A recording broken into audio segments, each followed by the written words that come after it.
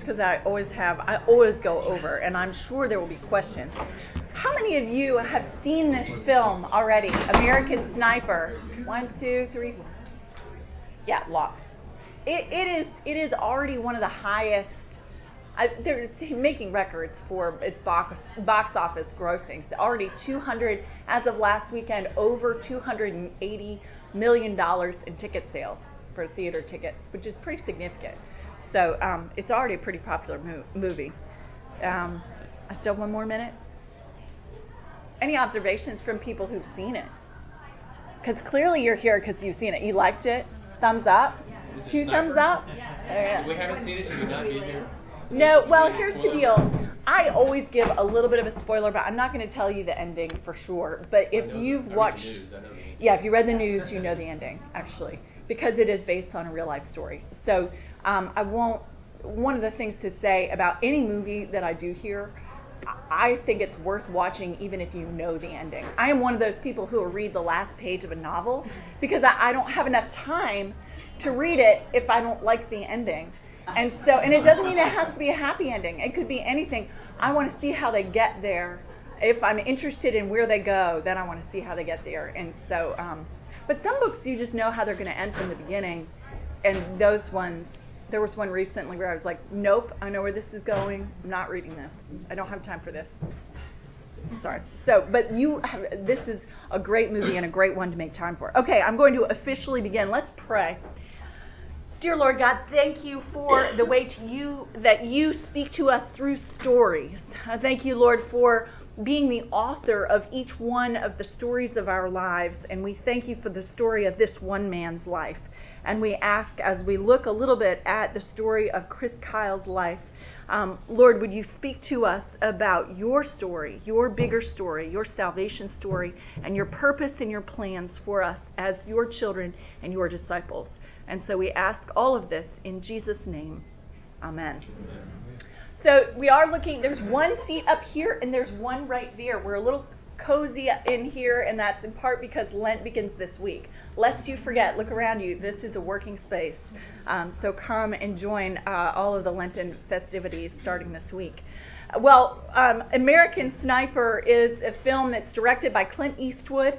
It stars Bradley Cooper, who is known as being kind of a comedic actor, and yet here he is in a very serious role that he does really well with. This film is nominated for 6 Oscars, including Best Picture and Best Actor. And it's based on the true story of the legend, is what he was called, Chris Kyle. Chris Kyle was a Navy SEAL who had more sniper kills than anyone else in U.S. military history. He had at least 160 kills, and one of his kills was from over 2,100 meters, which is almost impossible. It's just mind-boggling. 21 football fields away, he was able to take someone out. And all of these kills, as you'll see, are defensive or proactively protecting U.S. troops. So he wrote a book about his experience, about his 4 tours in Iraq, and his book was published by the same name, American Sniper, in 2014.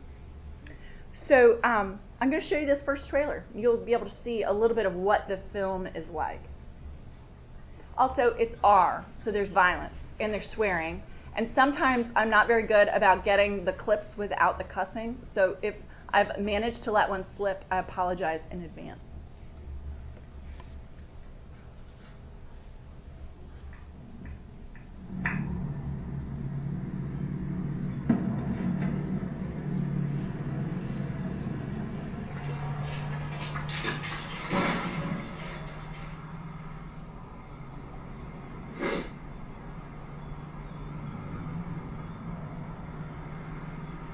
I got a military-age male on a cell phone watching the convoy over.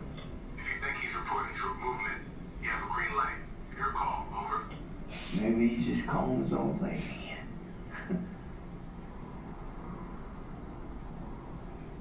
He stepped off.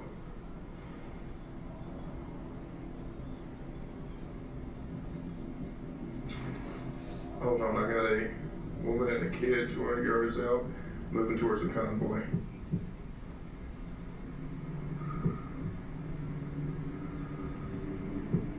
Her arms are in swing and she's carrying something.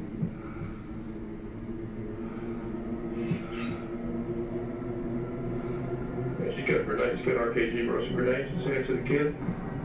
You said a woman and a kid? You got eyes on this? Can you confirm?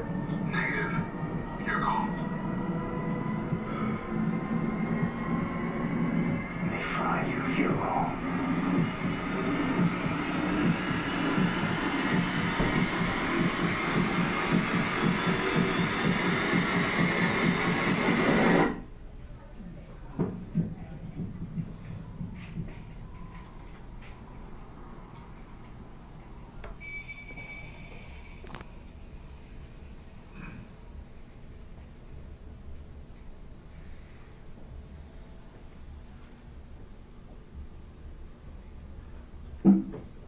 What do you see? Isn't that weighty? Some of the choices that he had to make. That was actually, not to give it away, but if you see the first few minutes of the film, that's how the film begins. That was his first kill. And he came back to the barracks and said to one of his comrades who had not gone out into the field that day, "That's an evil like I've never seen. It's just not how I wanted the first one to go down." And the reason why he says this is part of his whole mission in life is to protect the weak, to protect the defenseless, to protect those who have no recourse to another defender. And he sees that as his mission in life. And the reason why he sees that in part as his mission in life is because of his upbringing. So please forgive the quality of this clip. This is Three the only types one. of people in this world. This is the only place I could find it online. So it's a little grainy, but it kind of gives you the sense of it being a memory, a flashback. So this is a flashback to his childhood. He's the older of the two boys. Three types of people in this world. This is his father. Sheep, wolves, and sheepdogs. Now, some people prefer to believe that evil doesn't exist in the world. And if ever darkened their doorstep, they wouldn't know how to protect themselves. Those are the sheep. And then you got predators. They use violence to prey on the weak. They're the wolves. And then there are those who've been blessed with the gift of aggression and overpowering needs to protect the flock. These men are the rare breed who live to confront the wolf. They are the sheepdog. Now, we're not raising any sheep in this family. I will whoop your ass if you turn into a wolf.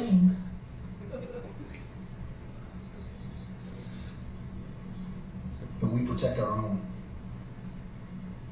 If someone tries to fight you, or tries to bully your little brother, you have my permission to finish him.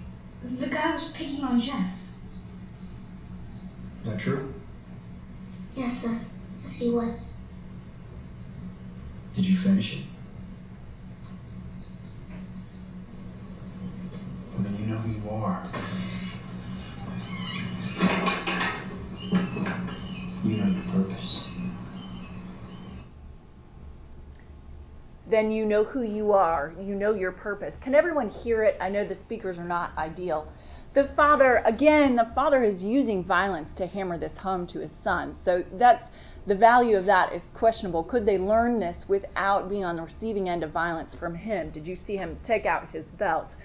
So that is a sobering piece in the film, is that some of this defense, there is violence involved in this protection. And certainly the character in the film, Bradley Cooper plays Chris Kyle, he is a man who is ready and not afraid to use violence to defend the weak.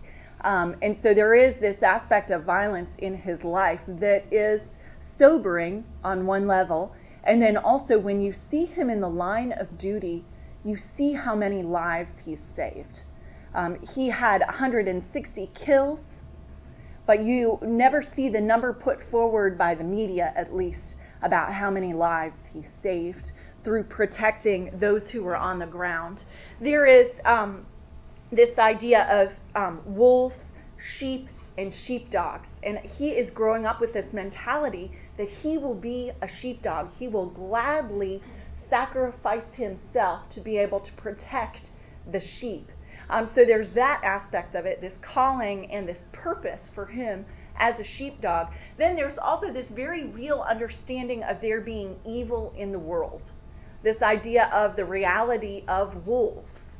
And this is a complicated issue. Do we ever want to say human beings are evil? I think human beings do evil things that we are fallen in, and we live in a fallen world, and we are complicit in our fallenness. And all throughout human history, you can just look at certain people, and it's pretty easy to say, wow, that person was evil, ?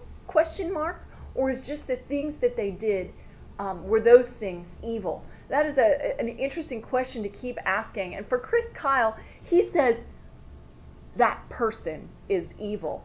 And yet when you see him in Iraq, when he's deployed there, he distinguishes. It's not a broad ethnic thing for him. He's able to say why people are evil. They're evil because of what they do. There's one nemesis in the film who's a real life person, who was a leader in the Iraqi resistance, whose name was the Butcher.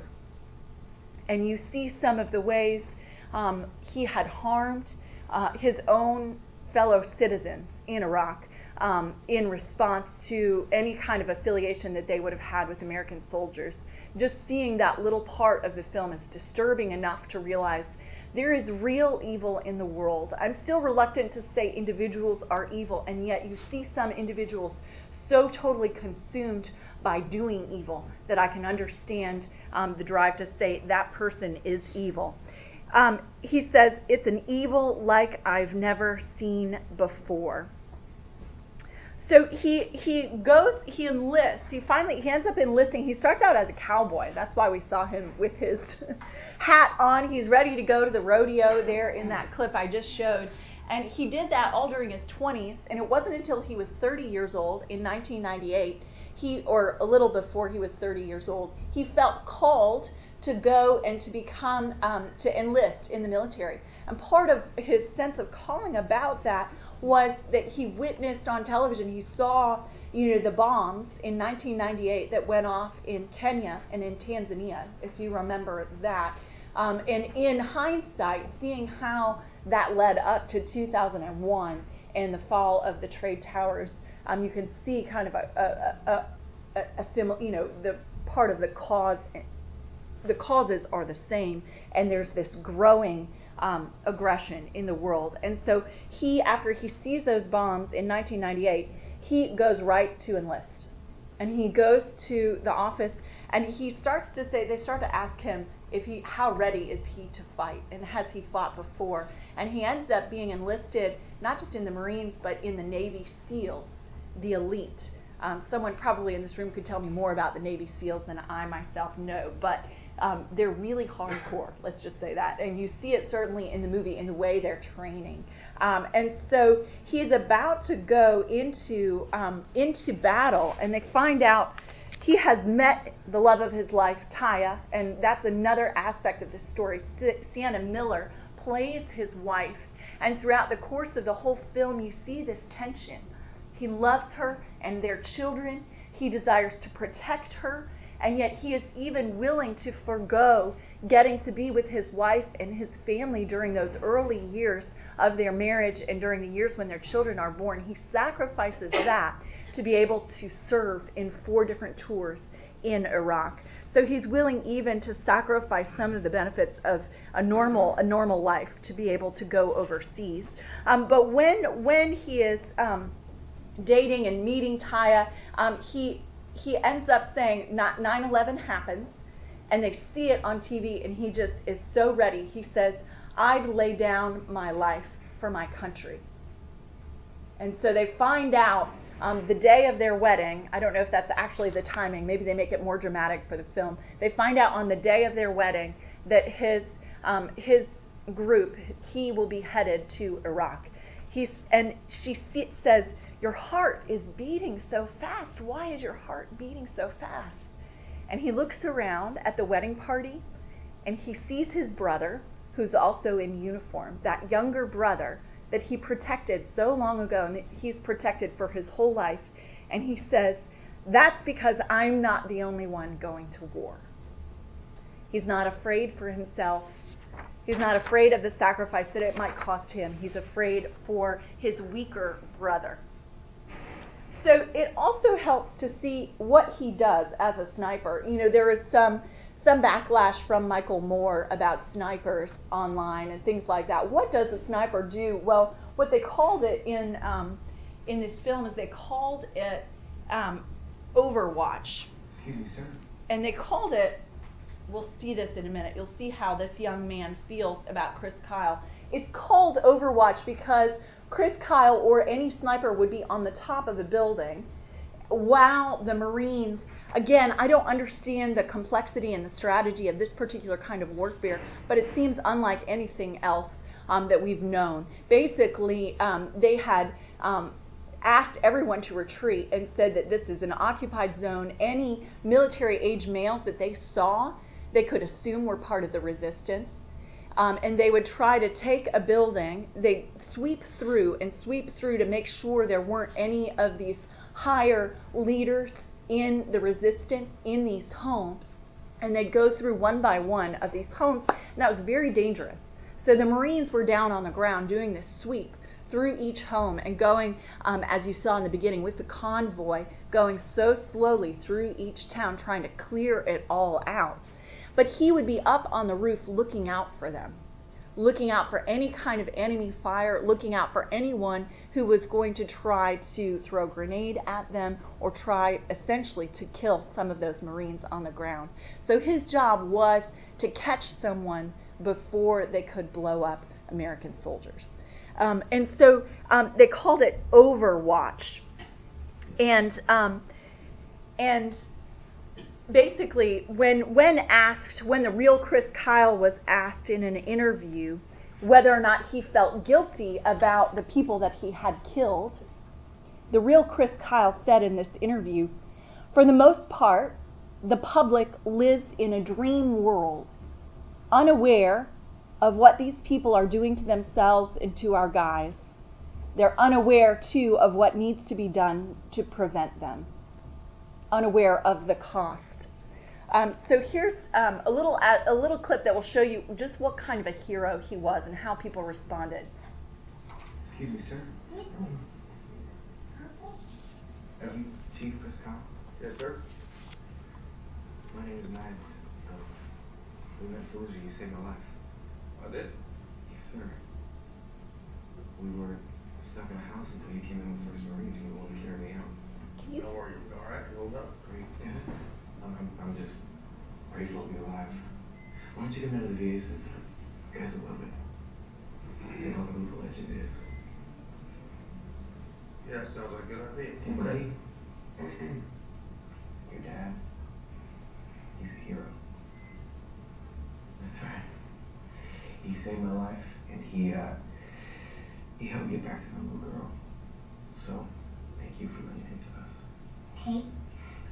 I wouldn't be here without him.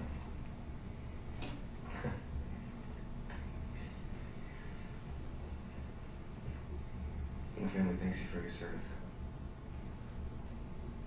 Okay, thank you. He's awkward, isn't he?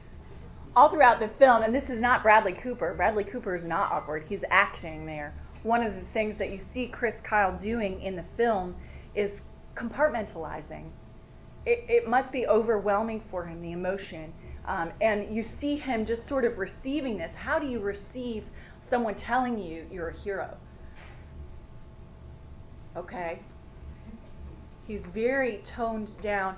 Also, you see the high cost of war all throughout the film. Not only is it a sacrifice for him to put his life in danger, but it's as though there are two different heads that he has. And the real Chris Kyle in an interview said that his wife said to him at some point that he would have to hang up his cape when he came home because he's so ready to protect someone.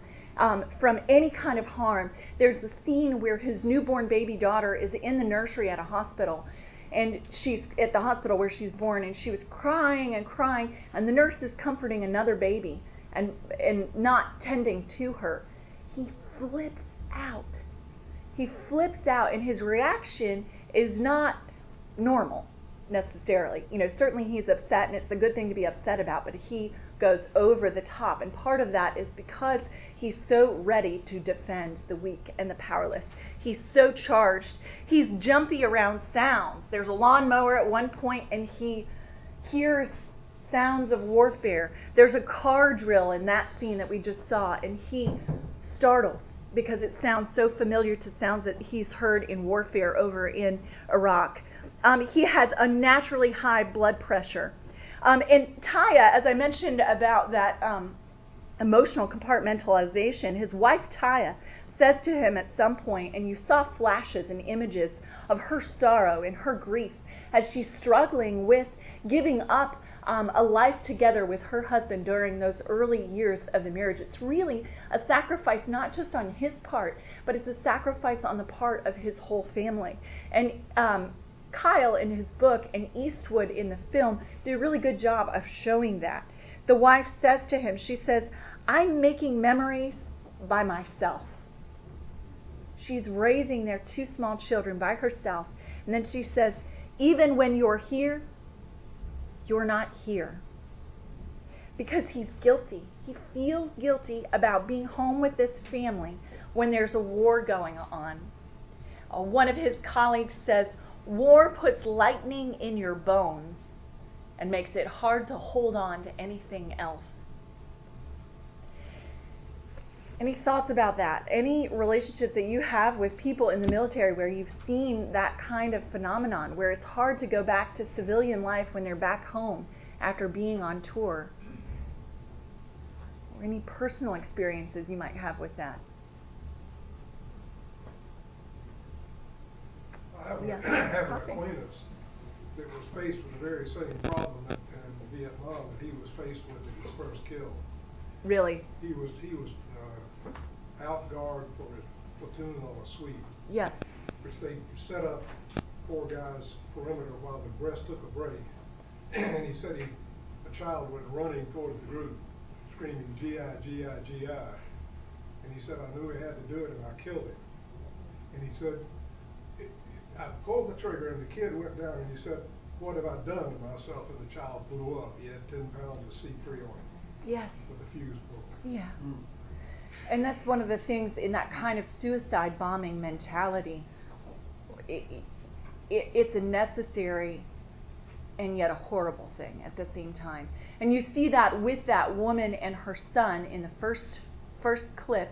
You see it in another clip. There's a child with some kind of launcher. I don't know what kind of military weapon it is, that would shoot more of a missile instead of a gun. And he takes out the adult who's originally going to shoot it. And there's a little boy who's just playing on the street. And he looks around, and he gets up, and he goes over and tries to pick up the gun. And it's way too heavy for him, and he struggles, and he pulls it up, and he starts to aim. And you hear Chris Kyle saying, "Don't, put it down, put it down, put it down." And it's like he's praying. It's like he's praying because he doesn't want to have to kill that child. Put it down, put it down, put it down. And in that instance, the child put it down. And there's just this moment of relief. And you see, you just experience the pressure and the stress and the trauma firsthand in the film. I mean, it is on the edge of your seat film. There's one thing too, just to talk about his heroism. You see it in this clip from when he returned after his 4th tour. He spent 1,000 days in country, which is above and beyond the call. And this is a meeting that he had with a therapist after his 4th tour. Would you be surprised if I told you that Navy has credited you with over 160 kills? Do you ever think that you might have seen things or done some things over there that you wish you hadn't? Oh, that's not me, no. What's not you? I was just protecting my guys. They were trying to kill our soldiers, and I'm willing to meet my creator and ask for every shot that I took. The thing that haunts me are all the guys that I couldn't save. I'm willing and able to be there, but I'm not. I'm here. I quit. And you can walk down any hall in this hospital. We got plenty of soldiers need saving. Mm-hmm. Want to take a walk? Sure. Isn't that interesting? What haunts him are not the ones that he had to kill, but the ones that he couldn't save. And there's some question in the film, there's almost this subtle question, is this an unhealthy savior complex that he has? Or is this something else? And I would argue, some will say in the media, this is an unhealthy savior complex that he has. He's a megalomaniac. I believe with all my heart it's not. And I'll tell you why. And there's some clues in the film, but there are others outside. Charlie, do you want to say something? I just want to say, I think this debate that's going on in the public about whether you call it Islam or terrorism, or in modern society we have all these euphemisms. People in this room probably think that chickens occur spontaneously in little plastic wrappers, and that you don't actually go out and kill a chicken. Yeah. And when Barack Obama was running for president, they did this thing at Saddleback Church out in California, and they had John McCain, they had Barack Obama. They interviewed him. The pastor interviewed him in sequence. One guy was in a soundproof room while the other guy was being interviewed, and so they couldn't hear the same questions spontaneously. So I asked John McCain, "Is there an evil?" He had no problems. He described it in a very biblical connotation, which I hold to be true. Right. They asked Obama that, and he did not know how to answer the question. He stumbled about, he equivocated, and he never ever said there was evil. Yeah. So if you belabor under the concept there is no evil, you have trouble calling evil evil. Yeah. And it's funny how things come around full circle, and it's the same debate. I mean, when I was undergoing military training, we were learning a lot about Vietnam because that's what had just happened. Mm-hmm. But we were being trained at, we were taught about a just war. What's just. Mm-hmm. And just war is not a half-ass, we're going to go in there with a light. You go in there and you get it done, because that's the right way to do it. You don't go in there and say, we're not going to do this, we're not going to do that. We're only going to, somebody said this recent thing in Congress was really wasn't a bunch of American soldiers attacking terrorists, it's a bunch of lawyers attacking our soldiers. It just, evil is evil, call it what it is, take care of it. That's the And sometimes the violence done to be able to prevent worse violence from happening is a necessary step to take in order to protect the weak. Yeah, certainly. Thank you, Charlie, for that. You see his desire all throughout to protect the weak. That it's not a savior complex so much as he loves. He knows that he's been equipped with this gift and this talent. And actually, one of the things that I found really helpful is in some of the interviews with the real Chris Kyle, he is very humble. There's a really good interview with him. He was on Conan, probably in 2012, late 2012. And he is just so humble.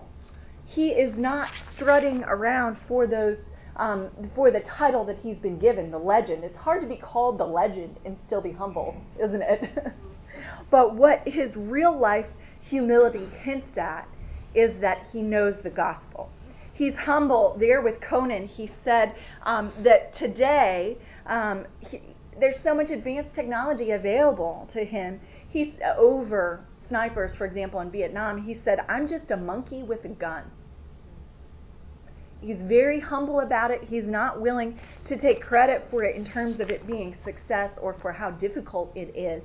And that leads me to believe that he doesn't really have that kind of savior complex. Rather, what I would say that he has, and you don't see the reason for this, you don't see the motivation for what turns him into the hero that he is. But I believe that he has the desire to sacrifice himself radically on behalf of others.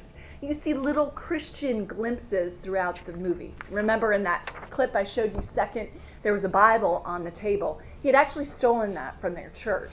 And then you see him with it throughout the movie. He'll put it in his gear when he's going into battle. So there is some kind of faith that he has.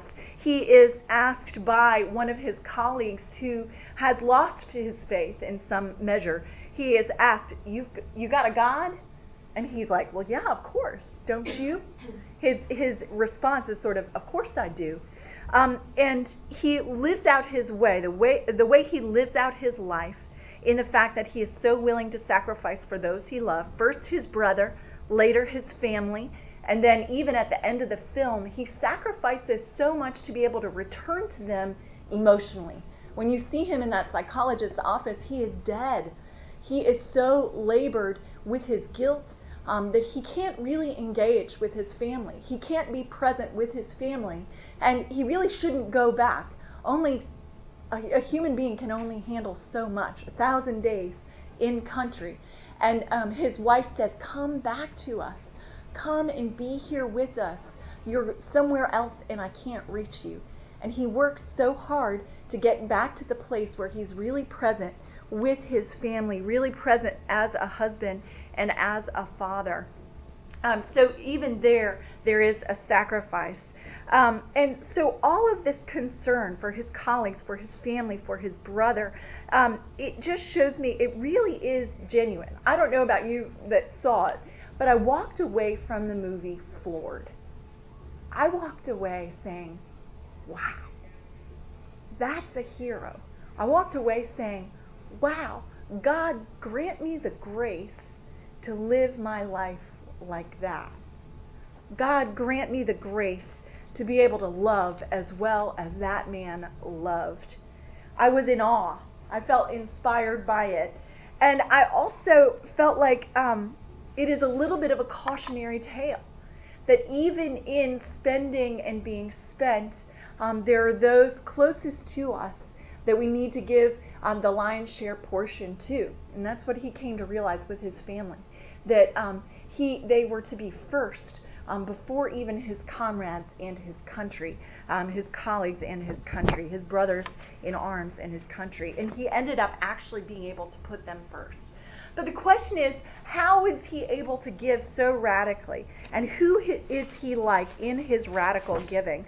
Well, there's a verse from 2 Corinthians that I just could not help but be so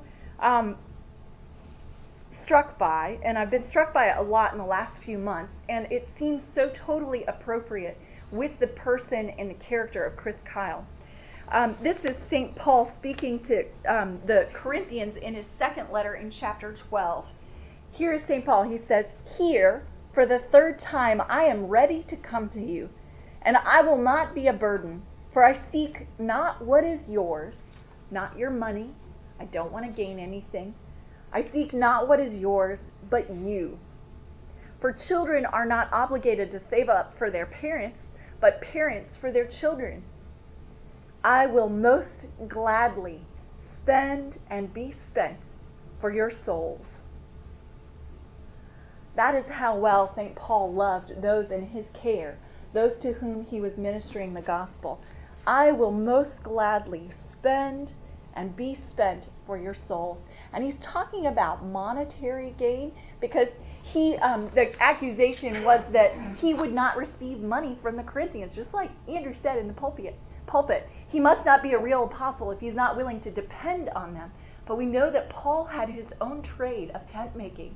He was able to support himself because he wanted to offer the gospel free of charge to those who are going to hear and believe for the first time.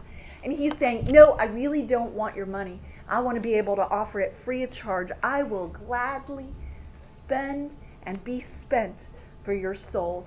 So it is a monetary spending that he's talking about, but he also likens it to the sufferings and the persecutions that he experienced. He was struck down, but not destroyed. Remember hearing all of that language also from 2 Corinthians, but there in chapter 4, he was persecuted, but not forsaken. In other parts of his letters, he talks about how many times he was beaten, how he was stoned, how he was shipwrecked, and all for the sake of the gospel. St. Paul was spent on behalf of those to whom he ministered. He was sacrificed for them. He gladly, voluntarily sacrificed himself for them. And he wasn't just doing this on his own. It wasn't just something he came up with. He wasn't just a noble hero.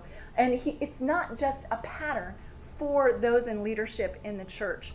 St. Paul sacrificed himself so graciously because he had received from the sacrifice of Jesus Christ. He was patterning his own life after the life of his Lord. And the life of our Lord Jesus Christ, the pattern of his life, is a pattern not just for those in leadership, for great apostles like St. Paul, or for great heroes like Chris Kyle. It's a pattern for every single one of us. It's a pattern for every single one of us. We hear in Philippians chapter 2, when Paul is talking about the mind of Christ and what the mind of Christ looks like, he's saying in order that the Philippians would be in fellowship with each other, would be humble, would count each other, the other person, better than themselves. He says, "Do nothing from selfish ambition or conceit, but in humility count others more significant than yourselves. Let each of you look not only to his own interests, but also to the interests of others. Have this mind among yourselves, which is yours in Christ Jesus, who, though he was in the form of God, did not count equality with God a thing to be grasped, but emptied himself by taking the form of a servant, being born in the likeness of men, and being found in human form, he humbled himself by becoming obedient to the point of death, even death on a cross." The humility of Jesus Christ, the self-sacrifice, the voluntary, willing sacrifice of Jesus Christ is the pattern for every single disciple of Jesus, for every single Christian, for every single one of us in this room. And that is the pattern that we see Chris Kyle taking on in his own life. He is willing to be spent. He is willing to spend his own life if it comes to it. And so, even though there is no specific discussion of the grace that Chris Kyle must have received, I can only conclude, because I know he's human. He's human. He's not perfect. He's not God. He's a hero, but he's not some kind of perfect superhuman hero. He could only have given so much and so graciously and so sacrificially if he had first received. And maybe because it's Hollywood, we don't get to see why and how he first received.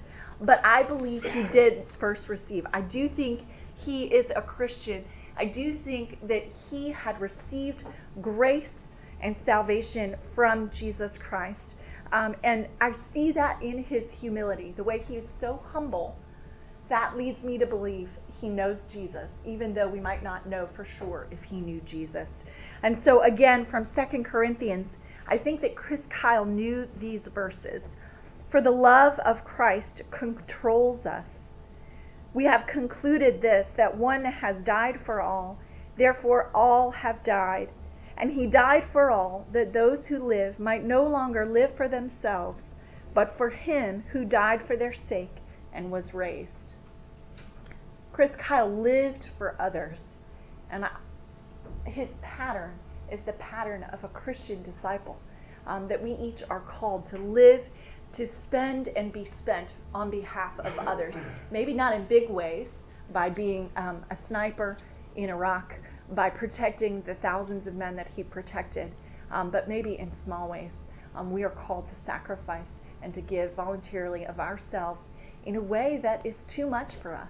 And in those moments when it's too much for us, that's when we call upon the grace and mercy of Jesus Christ, that by his power He would give us the strength to do whatever it is He might set before us. I'm going to pray in one more minute, but do you have any questions or any thoughts about this film that you want to share? I'll say this, the thing that impressed me the most that I've heard you say about this guy, I haven't seen the movie yet. The fact that he enlisted in the Navy when he was just shy of 30 years of age. Well, when I went through Aviation Officer Candidate School in Pensacola in 1976, we had one guy in our class that was 27 years old, and he was an old man. I think he was an old man. He had enough hair on his back to weave an Indian blanket, and he could outrun anybody else in the class. I mean, he was a human fire plug. Charles, and that's it's a very rare thing for anybody to be able to go through that kind of training at that advanced of an age. It really is old. I think the film exaggerates it because his birth date was 1974, and so for him to be there in 1998, he would have been 24, or 1999, say he had another year before he was in training. So he would have been 25, but that still would have been way older than 18-year-olds and 22-year-olds. And they do call him old man, and they say in the movie he's 30, but I think that might be a little bit of a fiction. But still, impressive. One thing Please. You said about midway through, you said the phrase horrible but necessary, and I think that kind of encapsulates what this movie is trying to portray something. Yeah. You can miss the point if you think it's only horrible, and you can miss the point if you think it's only necessary. Yeah. But if it's both horrible and necessary, harkens to part toward the end of the New Testament. Right. Both horrible and necessary. Right, and the cross itself, horrible, but necessary. And I think one of the things, just a little sub note about Clint Eastwood, if you've seen any of his films, he has very violent films. And I wonder if a lot of it comes from his being such a gunslinger actor in his early days. He was always acting in violent films. And I believe that he, in his films that he directs, is actually portraying violence, but showing it in order to give us a distaste for it. Showing us violence in order to say, we're like that. And that might not be a good thing. It's sobering. Yeah, coffee. On a slightly lighter note, the ultimate cruelty of SEAL training is to watch them run down the beach with that boat or that log in front of the Hotel del Coronado while they're sitting up there having a Bloody Mary on the deck. Oh, have you seen that? It's a telephone pole. Yeah. You see some of their training. They get yelled at, they get hosed down, they're in the water. That was actually one of the amusing parts of the film on some level. And yet you're grateful for their sacrifice there. One more, Charlie. Yeah, Lathan. I think it was interesting, because us reviewing the film, it's an excellent film. But the thing that humanized him so much to me was after the last kill, and he called Taya and he said, "I'm coming home." And he was broken. He was totally broken at that point. I agree. And I think that at that point, I will say, I think that at that point he knew he was not invincible. I think that's the only moment where he thought, I just might die. I might die right here as a sitting duck and never see my wife and children again. That was very sobering for him. So yeah, I know that was, it's a great film. I highly recommend it. Let's pray before you go. Dear Lord God, thank you for the example of Chris Kyle and his love for his family, his love for his country, his willing to even sacrifice himself on behalf of those loves. Thank you, Lord, for your great love for us and the way that you, Lord Jesus Christ, came not to be served, but to serve and to give your life as a ransom for many. And so, Lord, even as we receive the great gift, the huge, enormous, horrible, but necessary gift of your death for us, would we be transformed by it, by the power of your Holy Spirit, that we too might be your disciples, might walk the road of the cross, might be willing to give of ourselves so sacrificially that others might see and know that you are God and you are good and you love us. So we ask all of this for your glory's sake. In Jesus' name, amen.